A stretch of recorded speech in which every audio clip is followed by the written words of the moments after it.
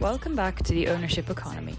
Before we get started, we'd just like to let our listeners know that we are moving to a bi-monthly schedule for podcasts, and we're in the early stages of planning for an invite-only conference at the United Nations on October 10th on the ownership economy for investors, entrepreneurs, and policymakers. If you're interested in learning more, please email summit@ownershipeconomy.com. Please enjoy. This week, Jahed and Martin welcome back Nathan Schneider, a thought leader who enlightened us on the intricacies of platform cooperatives, DAOs, and the burgeoning ownership economy in our 2021 conversation. In this episode, we catch up with Nathan to understand the remarkable transformations that have swept these spaces over the last 2 years and how these shifts have influenced his perspective. Hey, Nathan, welcome back.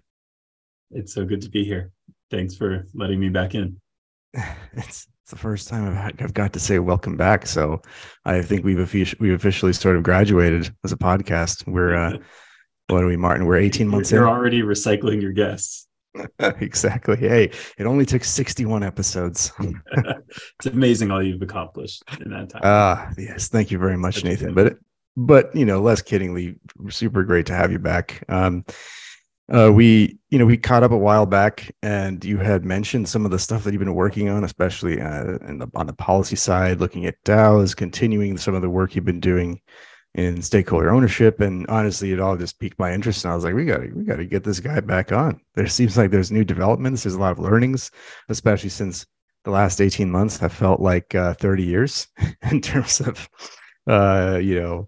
just drama and legal and politics and all that. So really happy you're back here, man. Absolutely. And, I think, where do you want to go? Well, I think even though you're a repeat guest, we should quickly start with who is Nathan Schneider. So if you can give us a maybe 30-second background on who is Nathan Schneider, and then we'll get into it. Yeah, I'm a professor of media studies at the University of Colorado Boulder in the U.S. in Colorado, right next to the mountains. And I have been working for the last decade or so, basically just trying to enable shared ownership and shared governance to happen more in more of our economy, enabling people to benefit from the wealth they're creating and to experience democracy, not just every few years, but in everyday life. Nice. Yeah. That's always a good way to put it too, because I feel like I haven't been deeply involved or deeply embedded in American culture for a while, being on this side now in Barcelona for the last 3.5 years. But the one angle of democracy that seems to sort of go missing, even though there is a deep tradition of it in the US, is the economic democracy, right? So always good. You're always good for a conversation on that front, my friend.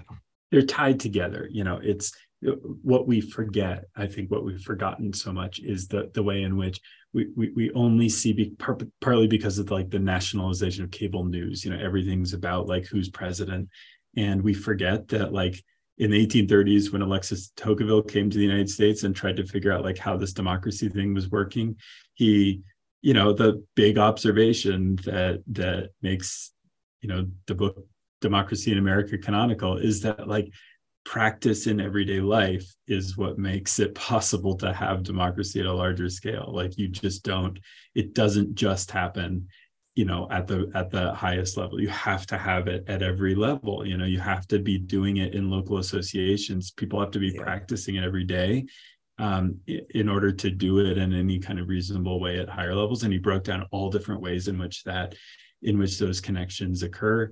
And he's just one figure in a much longer tradition of people recognizing this, including anti-colonial leaders like C.L.R. James, who saw, the process of decolonization as also a process of democratization, or W.E.B. Du Bois, who saw, Reconstruction as requiring what he called abolition democracy. You have to. There is just no shortcut around this stuff. And so when we see, large-scale political democracy falling apart, and nobody is experiencing democratic practice in their daily lives, or many people are not, there's a connection, I think. Yeah, there's there's a distinct lack of agency. I think that a lot of people, especially in the DAO space, speak about why they got into it. So I think that's a good dovetail to sort of get into the stuff you mentioned when you said this stuff. All right. So, last time we talked about this stuff, it included the stuff like platform cooperatives, DAOs, and I think maybe, I don't know if I remember this correctly, but the ownership economy concept is probably a bit older than 2019, 2018, but that had mostly popped up on people's radars, and venture capitalists were talking about it, and it was beginning to be swallowed up whole by crypto. So I think it'd be good to check in with you. We spoke in late 2021, and you are deeply involved in this in a number of threads. In addition to being a professor, you work with MetaGov, an organization that's really looking at how to build governance tooling and this governance muscle in more people. And so how are those spaces that you're involved in, whether it's platform co-ops, governance, at the academic side, how have those spaces really developed since the last time we spoke in late 2021? What are the major developments? I think in a lot of ways, the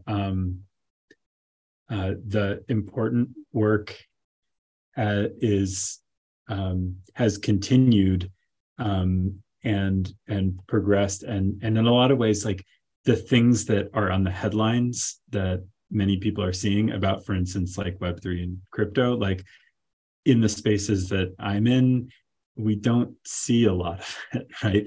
The things that we're doing around trying to make DAOs more governable, or figuring out regulatory frameworks for collective ownership and governance, like a lot of it is not is kind of insulated from things like FTX collapse and the right. things that are going on with these big exchanges, because it's kind of in a different world. They're connected, and certainly there's a lot less froth and a lot less like external interest and curiosity and support. A lot of the people who I respect generally outside of crypto, like, are now like very, very down on anything that we're doing in this context.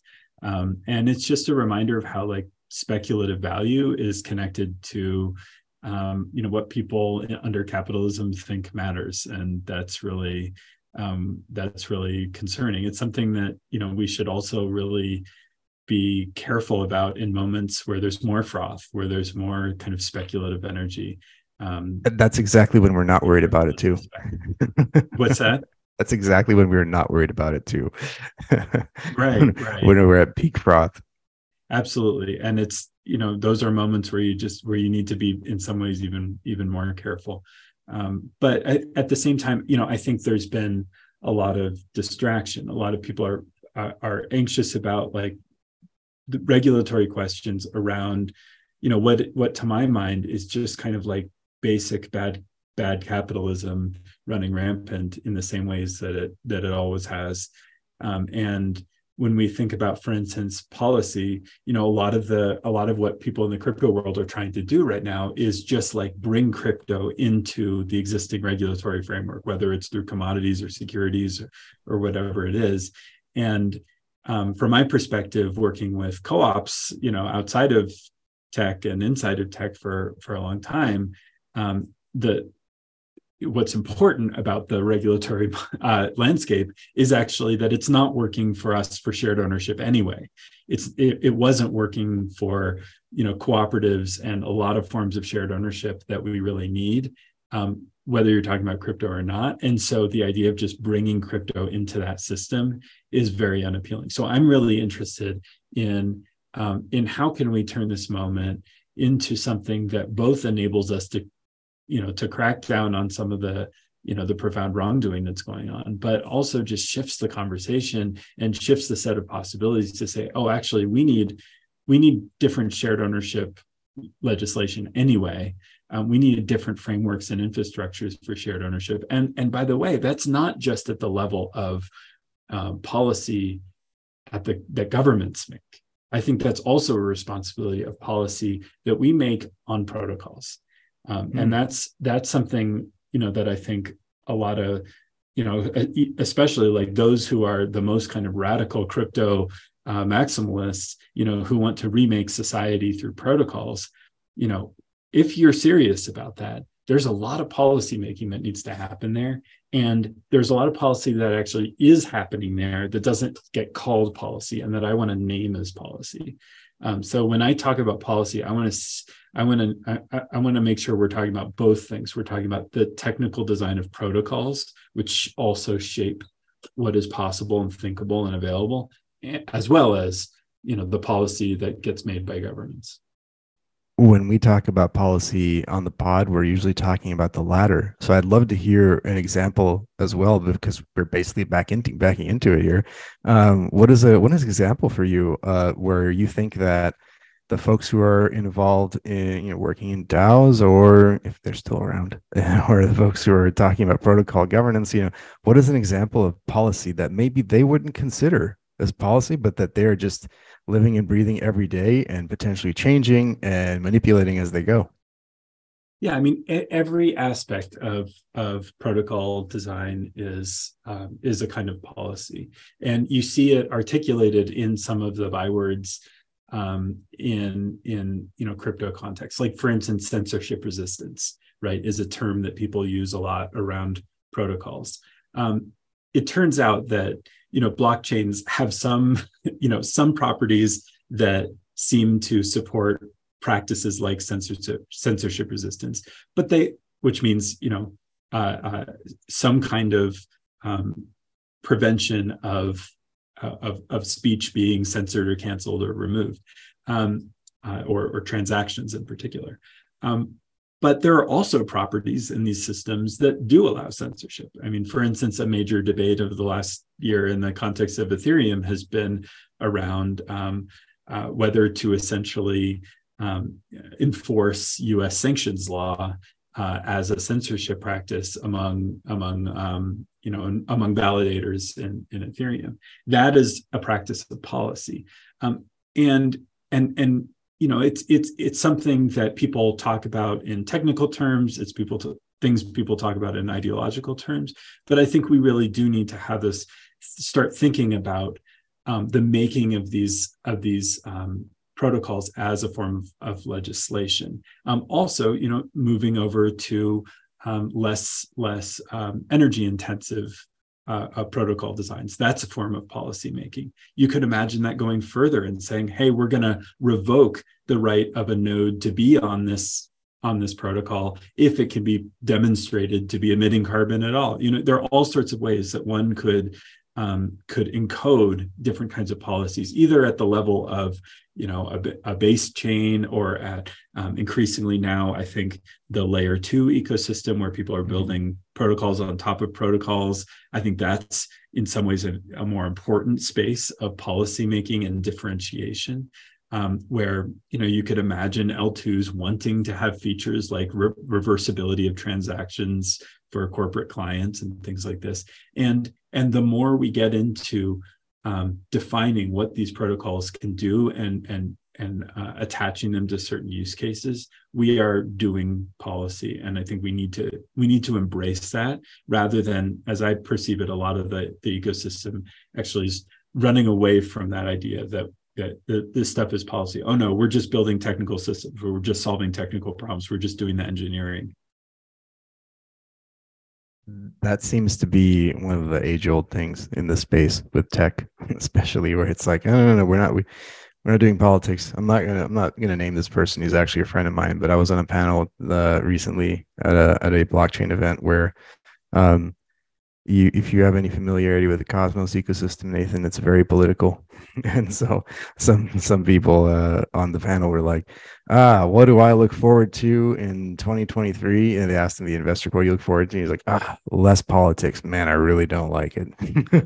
It's like, but almost like you pointed out, almost anything that you could potentially even propose to the way a protocol works could have a political angle. It's just not something you want to think about. Well, I argue it should have a political angle, and it does already.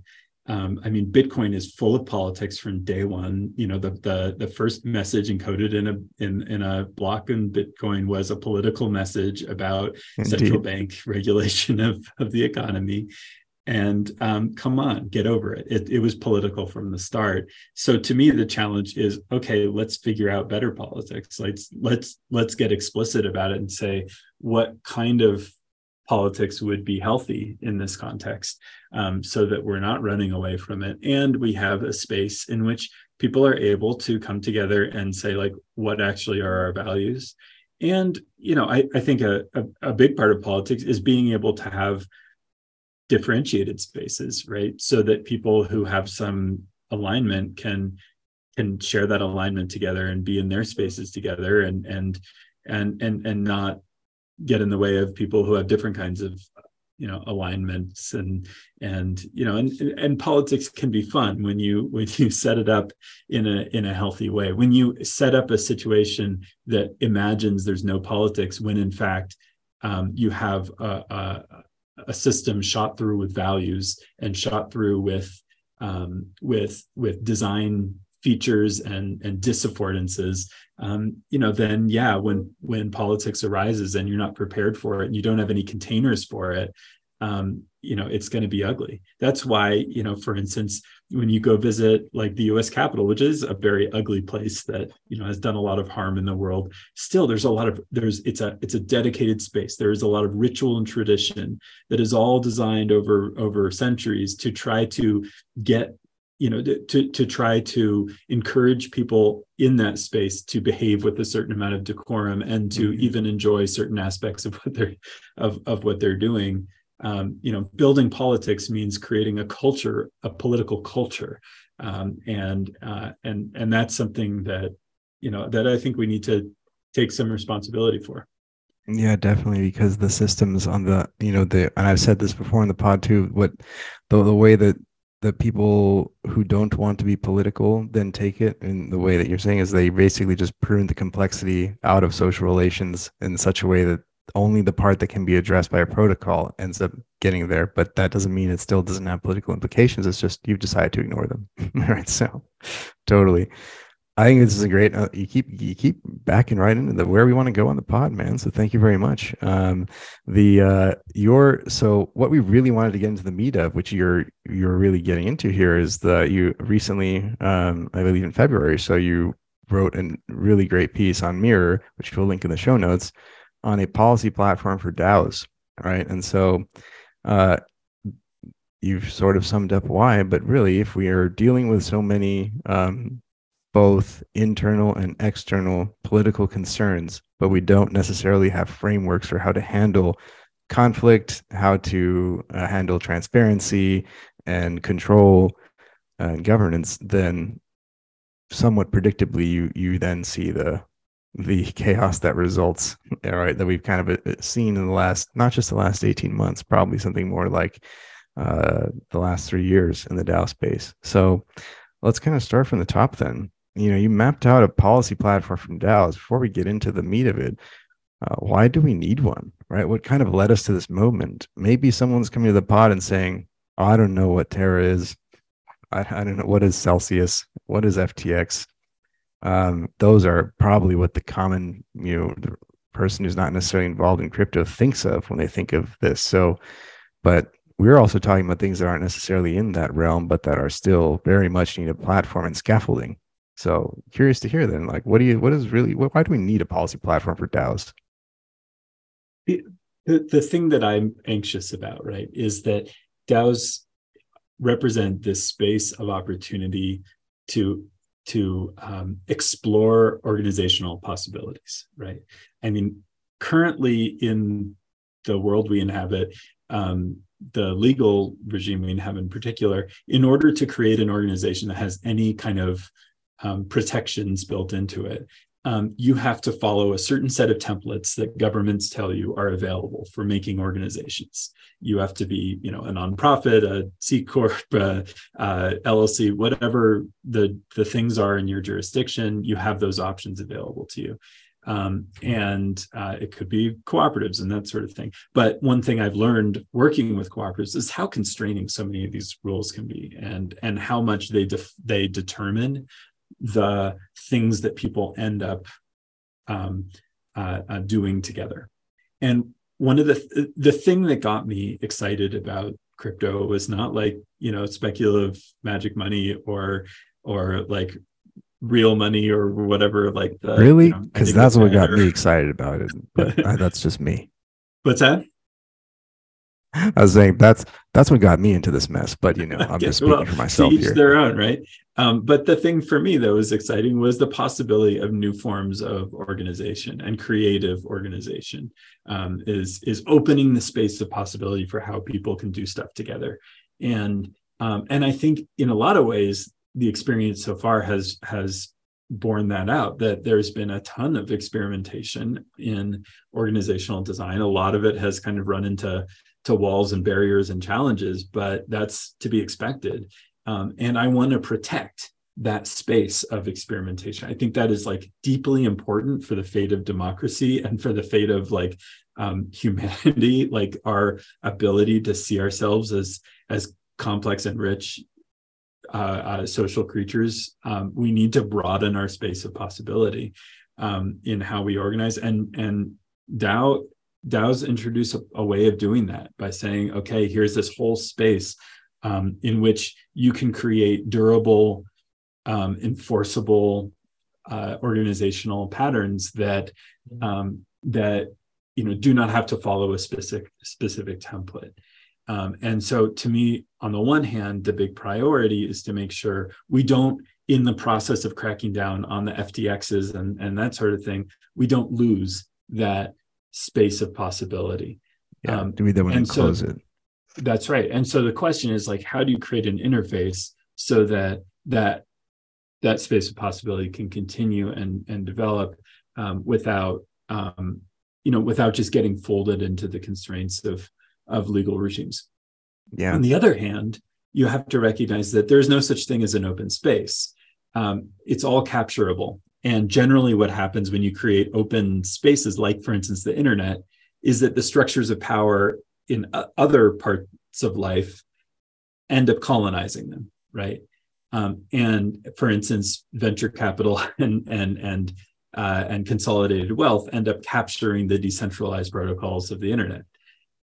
And so similarly in organizational life, I think you need to introduce also constraints to protect that creativity that prevent capture and abuse of that emerging world. Otherwise, what you're probably going to get is an even worse kind of more dystopian replication of the kinds of systems that those are the kind of two dual goals I'm interested in, is protecting that space of creativity, both by enabling it to happen, but also by insulating it from some of the structures of hierarchy and wealth that a lot of people in these contexts don't want to see replicated. They're going to DAOs because they don't want rich people to just control everything anymore, or because they want to create organizations that they can really co-own and co-govern. And so I want to make sure that we have a spec in a way that can accomplish both of those things. Well, I think you touched on it.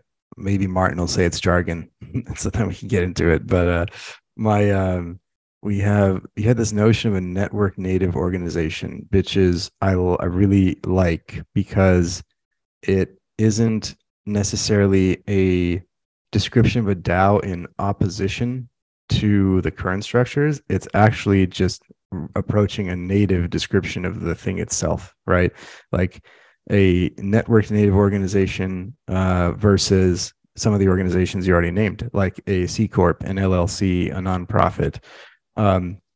Going back to sort of episode 2, I believe it was, with Pia Mancini from Open Collective, you could kind of think about Open Collective as this sort of technological arbitrage around enabling different types of organizational structures so that the people who are within those structures don't have to worry about whether they're a LLC, C Corp, S Corp, or whatever, right? It's just like, no, you know what? You want to do a thing in the world? Just here's the menu, pick the thing, and you can go about your business, managing money and doing the jobs you want in the world, right? And so then coming back from that, right, this is almost like a new flavor of that, this network native organization.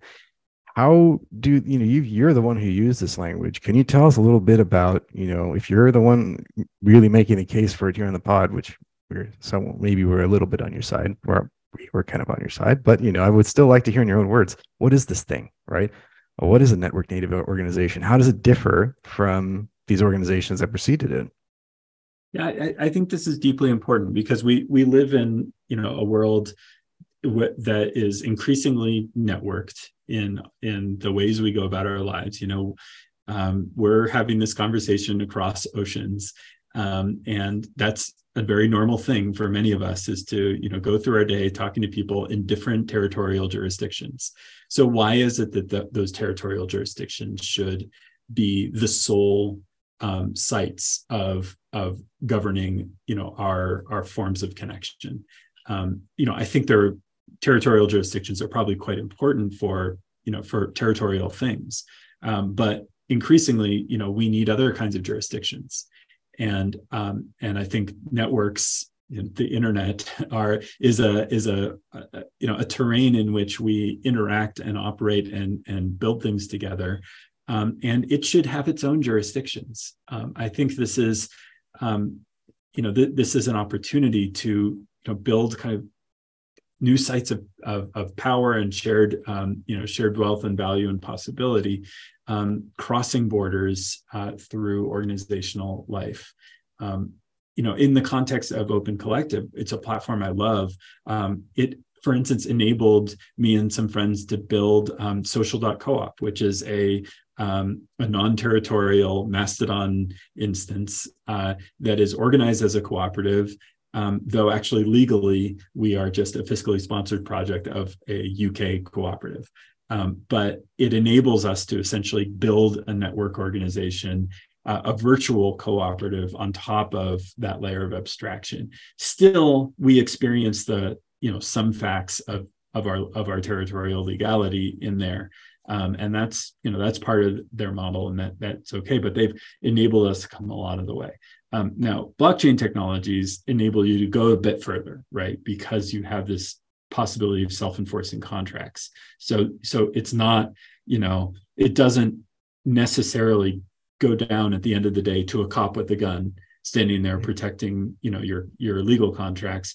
It is a smart contract that is ultimately the base layer of the organization. And I think that's a really, really important difference, and a space of possibility that we need to explore. So recognizing the value and the need in a networked world to have the ability to build organizations that are not ultimately reducible to cops with guns in territorial jurisdictions, but are reducible to the things that exist on the network, so we can have truly more equitable kinds of relationships. So ultimately, if I'm collaborating with somebody in sub-Saharan Africa, we're not relying on the arbitrage of our legal systems, to adjudicate any dispute we have. We have a shared network space in which to adjudicate that dispute.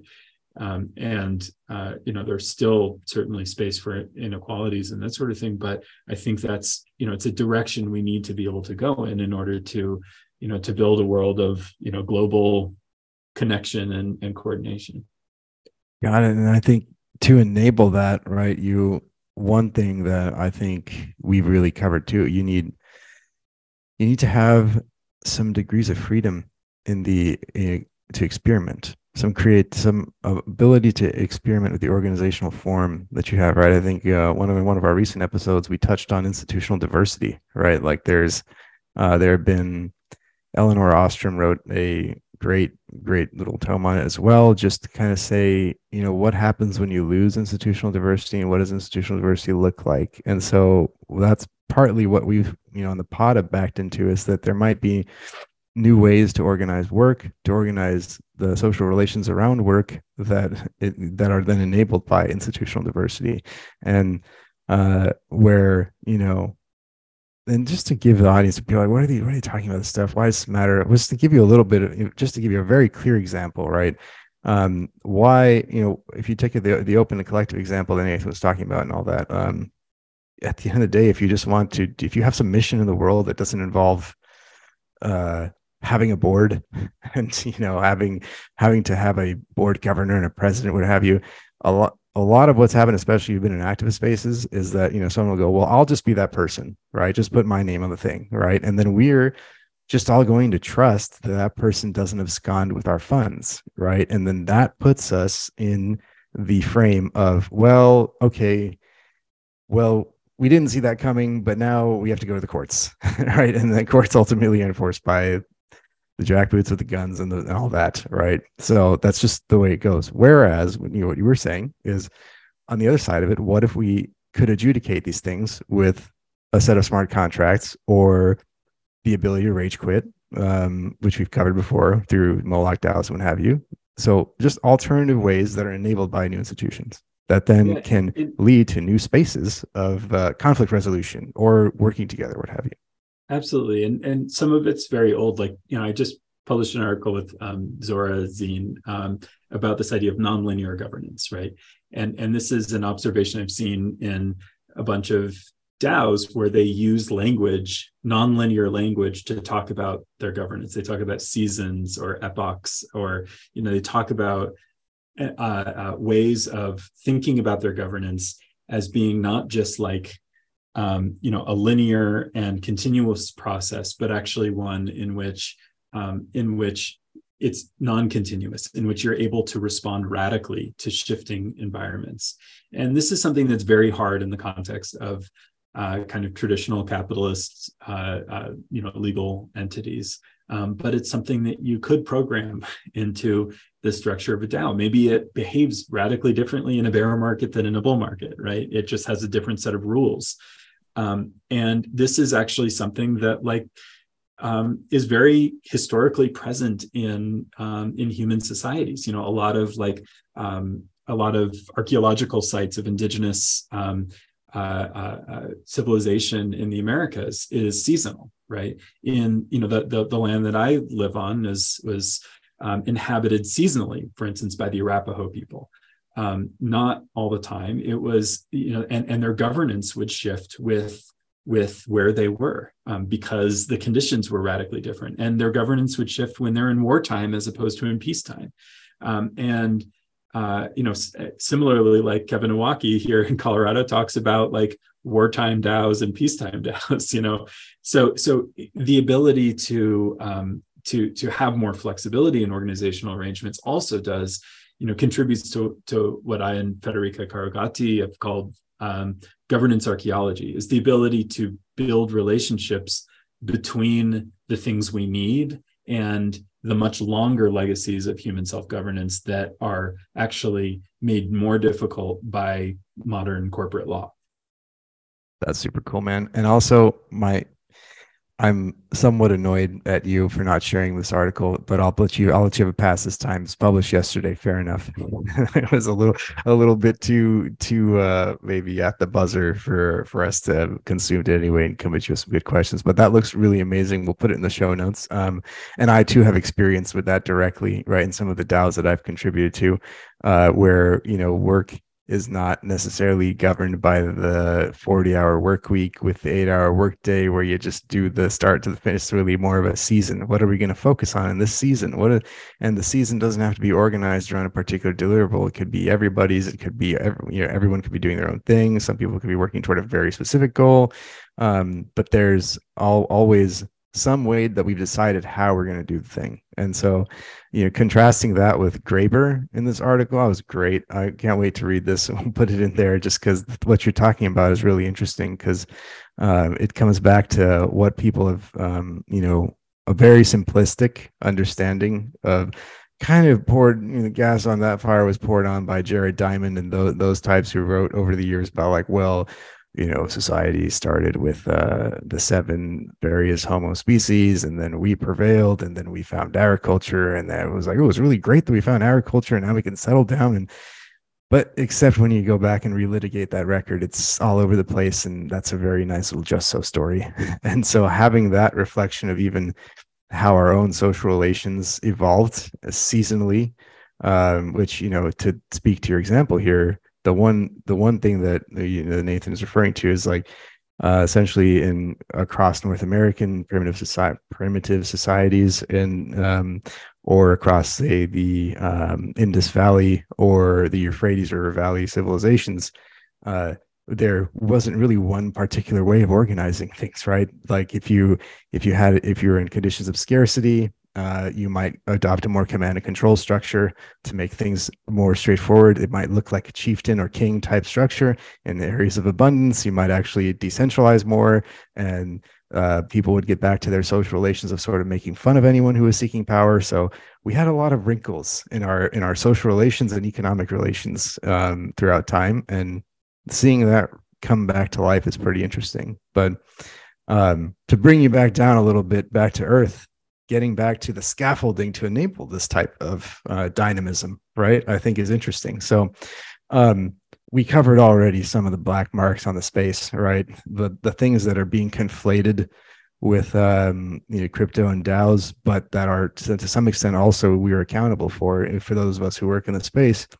One thing you really touch on is transparency, which I think is very important, because a lot of folks who come to crypto or who have been here for a long time are basically consider transparency as anything that you can see on the blockchain. It's like, well, it's right there. What more transparency do you need? Right? But that's really just scratching the surface of transparency. Like, how is a decision made? How is a proposal drafted? How was the popular support for it behind closed doors and or behind closed Discord channels brought together? Tell us a bit about why does the space need a policy platform for transparency? What does the pillar for that look like? I think there is just this is in some respects a kind of fool's errand for the reasons you suggest, is that if we want institutional diversity, people are going to make decisions in diverse ways, and so it's hard to standardize what real transparency requires standardization, so that information can be consolidated and understood. And so it's a very, very hard challenge, but I think it's something we need to establish as a kind of base expectation. And one thing that we've been doing in the Meta Governance project, which you mentioned earlier, is through this effort called DAOstar. We're working on developing standards around DAOs, very minimal standards, but ones that support this logic of more transparent operations and governance, particularly so that it becomes more possible for algorithmic evaluation to occur, right? And allows these organizations to say at the outset, for instance, in conversations with regulators, look, we are more what the expectations placed on public companies are that you publish a report quarterly or something like that. We're doing it continuously. Okay, so in a sense, all DAOs are behaving better than public corporations. I don't think we're anywhere near there in reality, but I think that's a an aspiration to have, to actually exceed just by design the level of publicness for these kinds of organizations. Another thing that this kind of thing enables is something that folks have been in the peer-to-peer space have been exploring for years, which is for instance, like Michelle Bowens and these types talking about open book accounting and in peer-to-peer networked kind of accounting structures. Enabling organizations by putting their accounting out in the open to actually connect their supply chains and their activities in a networked fashion much more openly. So what would it look like if we had a world in which like the supply chain of Walmart was just totally out in the open, and then companies could look at it and say, oh, I can actually improve something on the supply chain here. That becomes That's a Martin question. Right, if I've ever heard one. Totally. It opens up doors to other kinds of business as well, and other kinds of economic flows, but from a regulatory perspective, the logic of transparency here is just making sure that these activities are above ground in a way that even exceeds, the previous environment. And that's something that, becomes a kind of rejoinder to something like FTX. It's like, okay, if you're, on a blockchain, and you're claiming, this insulation from regulation in some respects, it all better be out there for mass consumption, because that is, as in our corporate system, that is an important tool for accountability, and it's a kind of non-negotiable base layer, because when you don't have transparency, you end up with FTX-like behavior. I have an interesting wrinkle to add to that one too, as well, because I believe when I was reading the article, you made an interesting rejoinder. I was like, "Ooh, that's an interesting one to pick on if we get him on the pod or remember to ask." It was basically around allowing international anonymous participation to be judged by what folks do rather than who or where the participants are, which I think is really interesting because it brings back to the fore a topic we've talked about quite a few times, which is just the efficacy of KYC AML, and like what makes a regulator feel warm and fuzzy at night, right? And so for me personally, I think that it was a big mistake in this space to make everything from day one publicly auditable and available, because if I think about this just from the perspective of money, right? Martin doesn't have to know that I spend $700 a week on flat whites with oat milk, right? But he can go do that on the publicly auditable blockchain if I'm paying in Bitcoin in El Salvador. So I've always thought it'd be great if we maybe zero knowledge or something like that gives us the ability to do this, regifts us that ability. But I'm really just interested to hear your thoughts on allowing international anonymous participation in DAOs, right? Pros and cons, right? It sounds like you land on the pro side, but I'm interested to hear a bit more.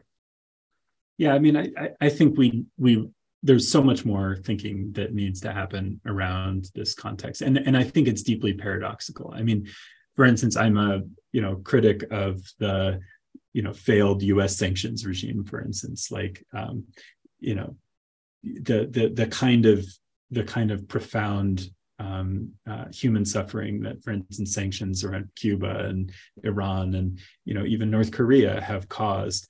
And the amount of political efficacy that those regimes have achieved is, it's just devastating.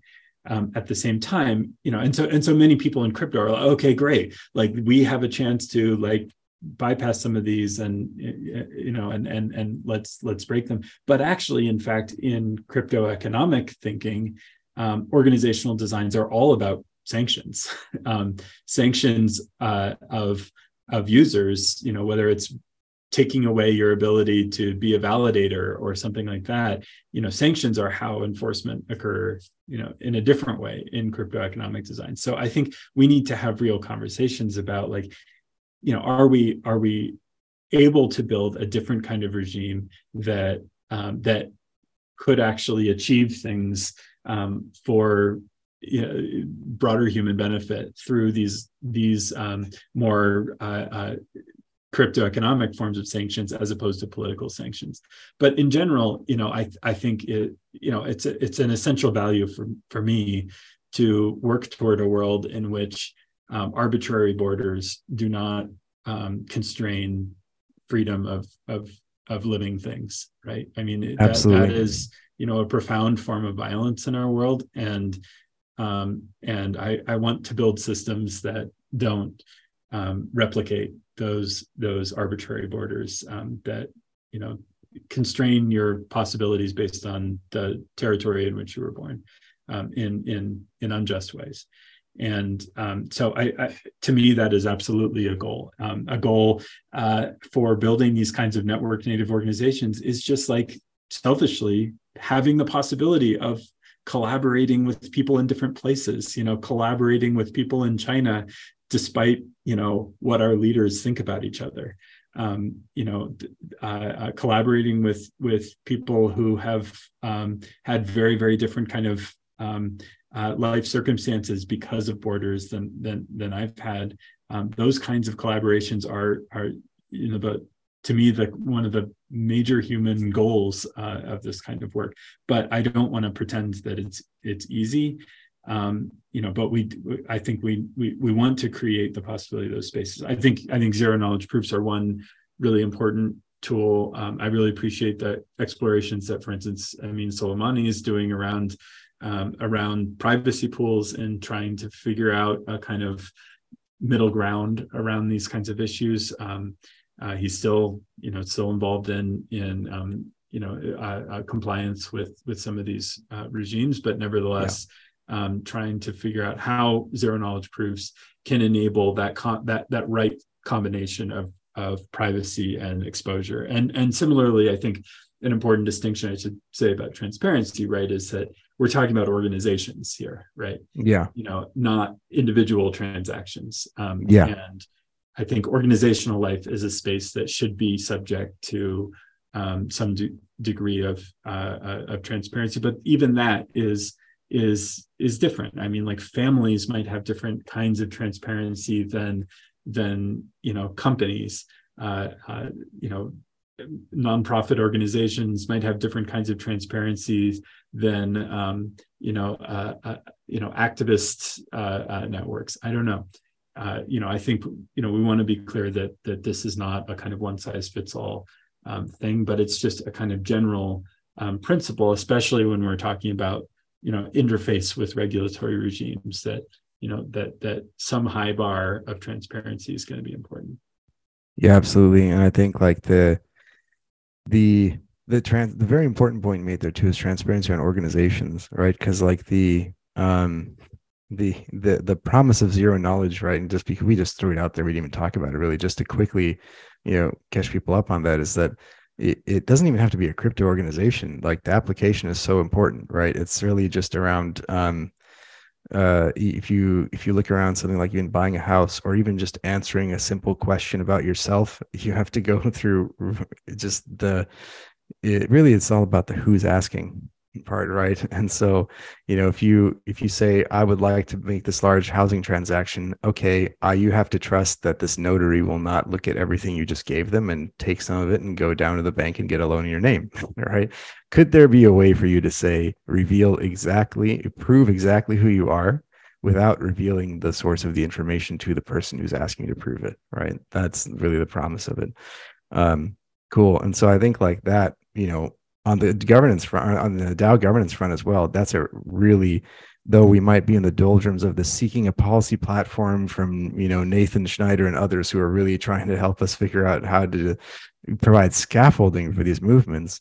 It's important to point out that this is one of the areas of active research and usage that is really promising, right? Even though we're in the bottom of this bear market, there are a lot of really great zero knowledge EVM on Polygon, for instance, has these new organizations that are experimenting with exactly this, being able to say, yes, we can comply with KYC, but we can also preserve privacy, which is a super interesting frontier, I think, just for social life, not just for crypto. Absolutely. So I think like we've covered a lot of the policy platform here so far, but the one that's kind of been sitting there in the background that I want to touch on, because we always touch on this with you, is sort of just, I guess, the way participant control, right? And this one is a very frequent theme on the pod, because with participant control comes the issue of, well, how do I make this thing investable?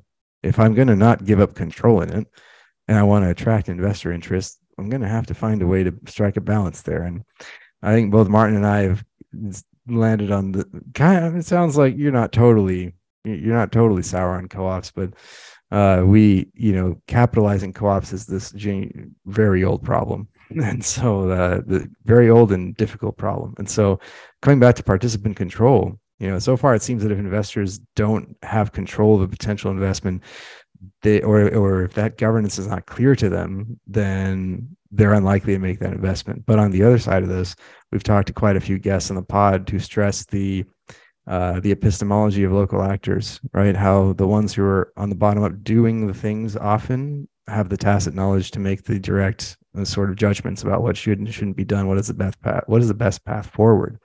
So you made participant control a really interesting part of the platform that you had recently sort of explicated on. How do you see those two interests playing together?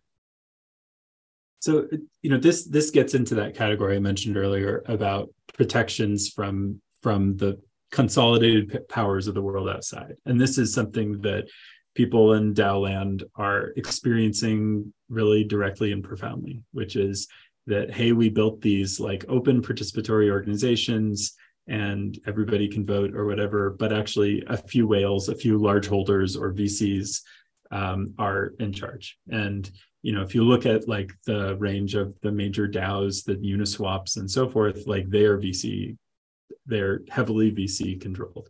And it's and it's something that, frustrates a lot of people in the ecosystem. And, I've seen kind of internal reports, for instance, in some of these contexts where people are essentially calling for, oh, we should have done this more like a cooperative from the beginning, because this kind of openness that we enabled capture in turn.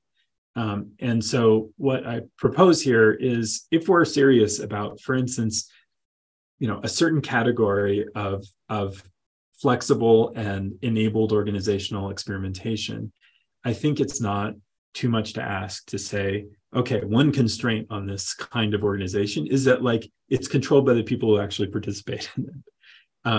And I think that's actually true to a lot of the ideals of what people participating in this space want. And I think a lot of things can emerge when you introduce a constraint like that, right? And the market will respond. The problem, in my view, with, for instance, investability for cooperatives is not so much that cooperatives are not investable, it's that they're in an ecosystem with supercharged corporate forms that are designed for investor control and designed for investor exploitation. And so they're and there is comparatively little financial infrastructure for cooperatives. So as a result, you have a totally unbalanced ecosystem where, of course, nobody's going to invest in a cooperative because like you can make so much more money doing this other thing. And, I would argue, if we want to enable, participant controlled, economic democracy, this sort of thing, like we need to draw some lines in the same way that we draw lines around like, hey, you can't just murder your competitors. You're going to have to build market responses around the fact that you can't just murder your competitors, right? And people do that generally, right? Like, and all of our markets have constraints. And once the constraints get introduced, market actors, entrepreneurs, investors, it's amazing to me how quickly they stop complaining once the new law passes and immediately get to work on adapting around it, right? And what I'm proposing here is that we just insist that, if you're in this category of DAO, and you're going to be given this permission by society to experiment and explore, that like the people who are doing the things are the people who are in control. There are still lots of ways to enable capital access in those contexts. Non-controlling stock, you can have like rage quit provisions so that investors can do some serious damage if they don't like what's going on. You can have all kinds of forms of investor influence, that's very real. But I think it's not unreasonable to say, okay, actually, this category of organizations needs to be controlled by the people who are directly involved, whether that's entities that are joining together to do something together, or workers who are contributing their labor. And this is something we have precedents for. For instance, I'm part of an investment club that invests in local cooperatives in Colorado. And we exist because of an exemption in securities and tax law and so forth that enables us to be a self-governing investment club, and not have and involve the participation of non-accredited investors, as long as we are all participating. We get to do that thing. We get to experiment and explore and invest our small dollars as long as we are not hiring somebody else to make the decisions for us, we have to make our own decisions. So there are precedents for this. It's not a crazy idea.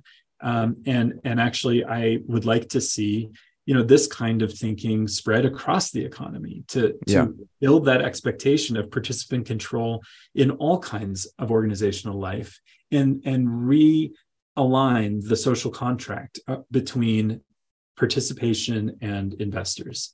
And I think we're seeing very acutely the need for that in the context of DAOs. I certainly see that very acutely in the context of all kinds of shared ownership that I've been involved in.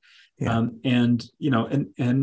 This again is an attempt to use DAOs to show the power, of this kind of approach. But you can't do it if the if you're tying, the participant controllers' hands behind their back, and you're also letting the investors go crazy. Well, I think it's also important to point out, like, what does it look like when you say investors go crazy, right? So I think one of the things that comes to my mind is in this space is the Uniswap protocol, right? It's one of the biggest protocols out there. It's a multi-billion-dollar market cap. Billions and billions and billions of value flow through it every day. It simply just enables you to swap one crypto asset for another permissionlessly. For the most part, depends on your jurisdiction, or if your wallet is on a U.S. sanctioned list now. But that aside, what actually happened, which can kind of demonstrate your point a little bit, and we can get into maybe analyzing a little bit before we close out, is about 4 months ago, there was a proposal brought forth on the Uniswap forum to launch Uniswap on the BNB chain, which is Binance's chain. And so a person came forward and said, "Hey, we should do this because it'll give us a potential, competitive advantage over whoever." I don't remember the exact details on that front, but someone proposed it. And Andreessen Horowitz owns, after a little bit of forensic analysis from folks in the forums, people found out that, Andreessen Horowitz owns 41.5 million tokens directly, and likely over 55 million in a circulating supply of 750 roughly. And so what that means is the way the protocol governance was constructed, they actually hold an almost unilateral veto on anything they don't like, because you only need 4% of the tokens to do that. And so this, strikes at the heart of two things. Even it's not just participant control, it's efficient decentralization even, right? Like, if one party can come in and have that kind of voting power, I'm interested to hear what Gary Gensler and the others thinks about, even if it's distributed through 11 wallets or what have you, right?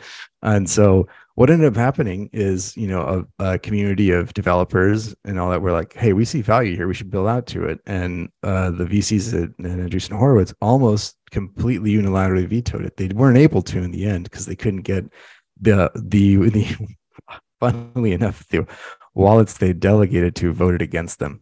All right, so that's the Stanford universities, the pension funds. They've published about this before. They're like, "We're going to decentralize and delegate our tokens to, these public institutions." And yeah, they invited us to do it as well.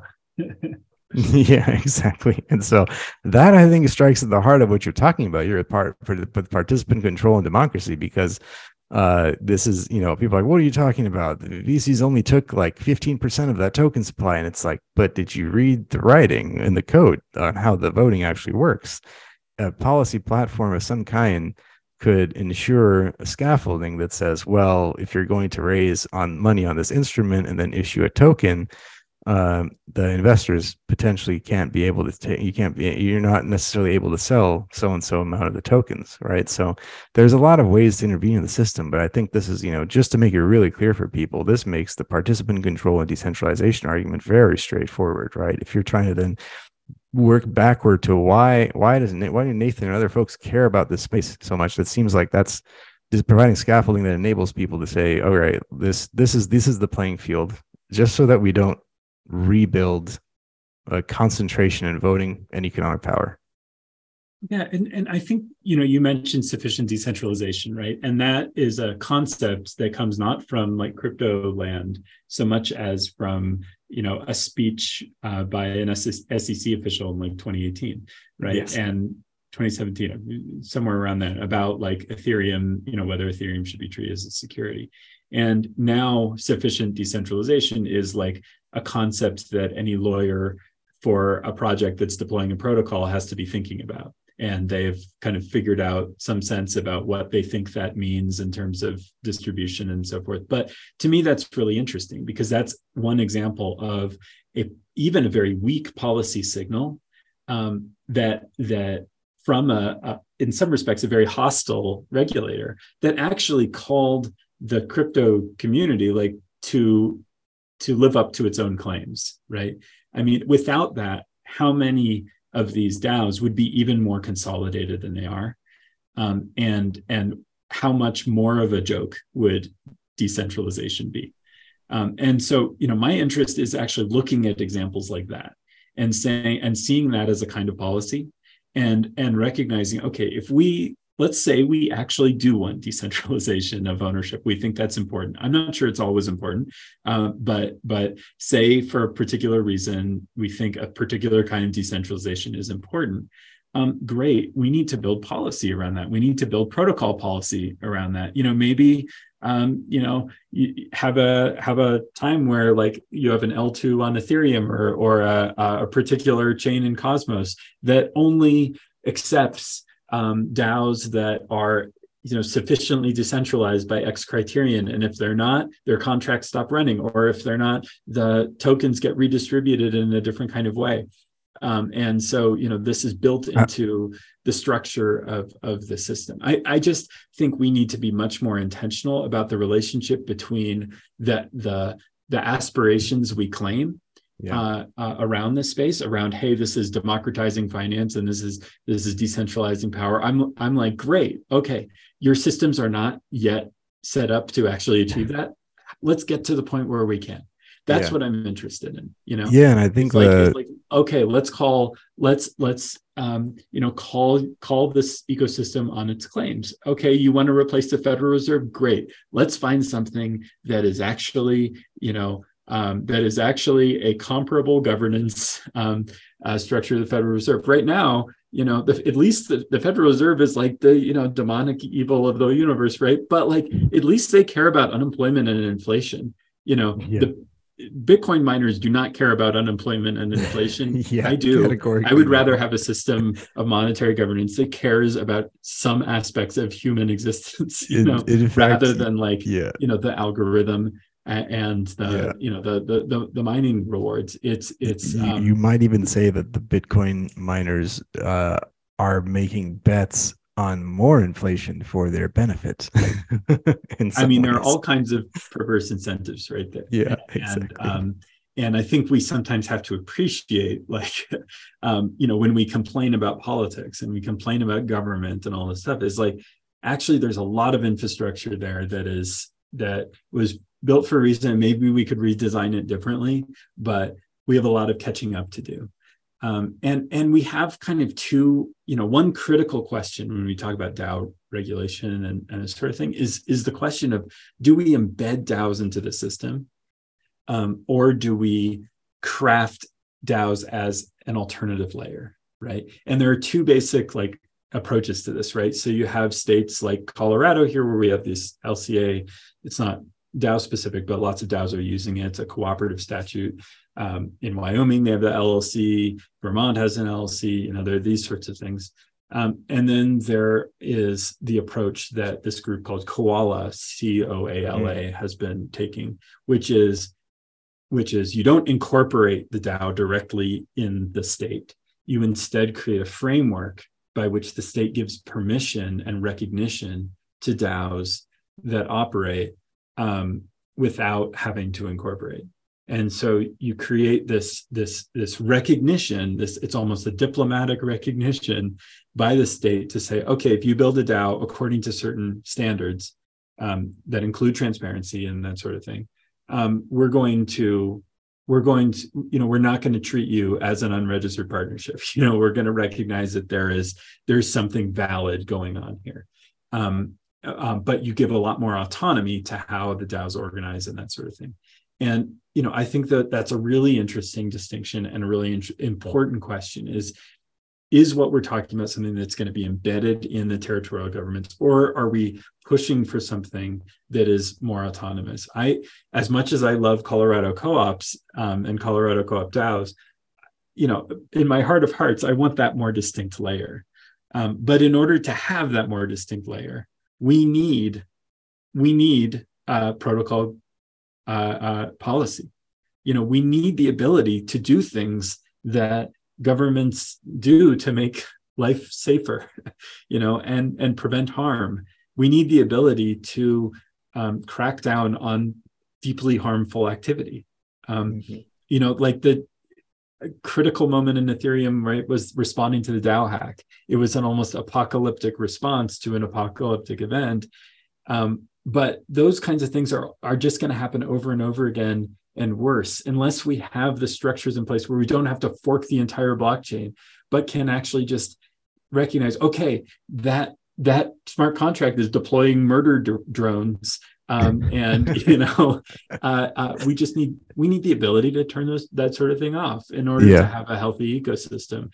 And so, if we're claiming the right and the desire to have these network native organizations that I think are deeply important for the future, like maturing of human civilization, we also need the ability to hold these things to account, and to be able to have those debates about policy and politics, and what values matter, what values do we want to hold these entities accountable to. Yeah, I think like one thing then maybe to end on is like, you've kind of mapped out this vision for what we can enable with network native organizations, and you had referenced the territorial communities and governments, right? And I think this might be an interesting question to flip around on you to sort of take us to a close, which is, we've both talked quite a bit about how DAOs could present an opportunity for folks to practice the democracy muscle, right? Make it stronger, think about different ways to exercise it, ways to make it more dynamic, or try it out in ways we haven't really done other than every 4 years for our president. And if you're if you're in the US, your school council and all the other people you spend 3 minutes reading about. But I want to ask you, as a person who's practiced a lot of this in the real world, what's a way that you think people could what are the training grounds that people can find in the real world for this type of stuff? What has been most fruitful for you other than online network native organization? Yeah, it's a great question. And I live in a relatively small town where, it's not uncommon to go to a cafe and see the mayor sitting there and say hi. And, we know each other, and my wife's been, lobbying him around like the library district for the last couple of years. And so those practices of participation are very much a part of very much a part of my life, around housing policy, around, this library project, around things like that. And, at the same time, I see a lot of people in my community and others, who don't know a way in. And at the same time, I think a lot of these skills are transferable. I mean, for instance, with social.coop, this little Mastodon instance that I mentioned earlier, that's been one site where I've gotten to practice those muscles. And I really value it. And I've tried to keep notes on it, to share my learnings with others. Here's how to develop a proposal and pass it. And I think about those lessons of my network native organizations when I'm also engaging, in the context of my more local community, because they're actually not very different. And you get better the more you do it. You feel more comfortable. You feel less lost. You feel less helpless and hopeless. These things really blend together. I don't think the goal here is to, for instance, supplant local governments or even national governments or any of this sort of, libertarian dreams. But I do think there is a real need to lean less and put less to rebalance how we place our governance burdens. When we have issues like climate change, when we have issues that are truly trans-territorial, we need the base. We need the ability to govern those in trans-territorial jurisdictions. We need to be able to have spaces that are appropriate to those challenges. And and when you have that balance, right, I think that participating in politics is often a pleasure, and it's fun. It roots out a lot of the like depression that people get from staring at Fox News all day, or whatever kind of news they look at. Like, it is, so much of news consumption is built around disempowerment. It's built around teaching people that they have that everything is too big for them, and they have there's nothing that they can do other than be angry. The more you participate, whether it's physically locally or virtually locally, in spaces that are a size at which you can actually make a difference, it just shifts the psychological and political calculation of all these things. So I just invite people to ask, where can I exercise those muscles? Where can I practice that kind of work? How can I work my way into ladders of participation?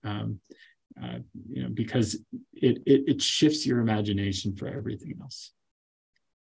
Awesome. Well, thank you for that nice call to action at the end. I know I kind of set you up for it, but it's good to hear what you do in your daily life and areas where people can think about getting involved in, because to me, that's really a lot of what I've seen in my experience in the DAO space, is that people experience an increase in their agency. Like, they feel like they can have an effect on the world. And that's a lot of what ends up, getting people going in the space. And there's still a lot to do, but maybe that's the nugget of what actually gets us through this bear market. So, Nathan, last thing we like to ask folks like yourself is, where can people follow you to stay up on what you're doing? Because, I'm connected to you in a number of ways. And I was like, wait, you publish something in Zora? So where do we go to stay up on Nathan's work? I'm on a lot of social media networks, NTN SNDR, which is like my name without vowels. And I'm particularly happy on Mastodon these days, on social.coop, though I'm also on Twitter. I have a book coming out hopefully around the end of the year or early next year called Governable Spaces, that is a kind of big academic tome that maps out a lot of these questions around like why governance in online life matters, and how we could build it and how people are building it. In the meantime, I still keep churning out little articles here and there. And also on my website, I keep a record of all those, nathanschneider.info. Awesome. Well, thank you as always for joining us, Nathan. Such a pleasure. Good to see you, and thanks for all you do. We hope you enjoyed this week's episode of The Ownership Economy. Don't forget to like and subscribe.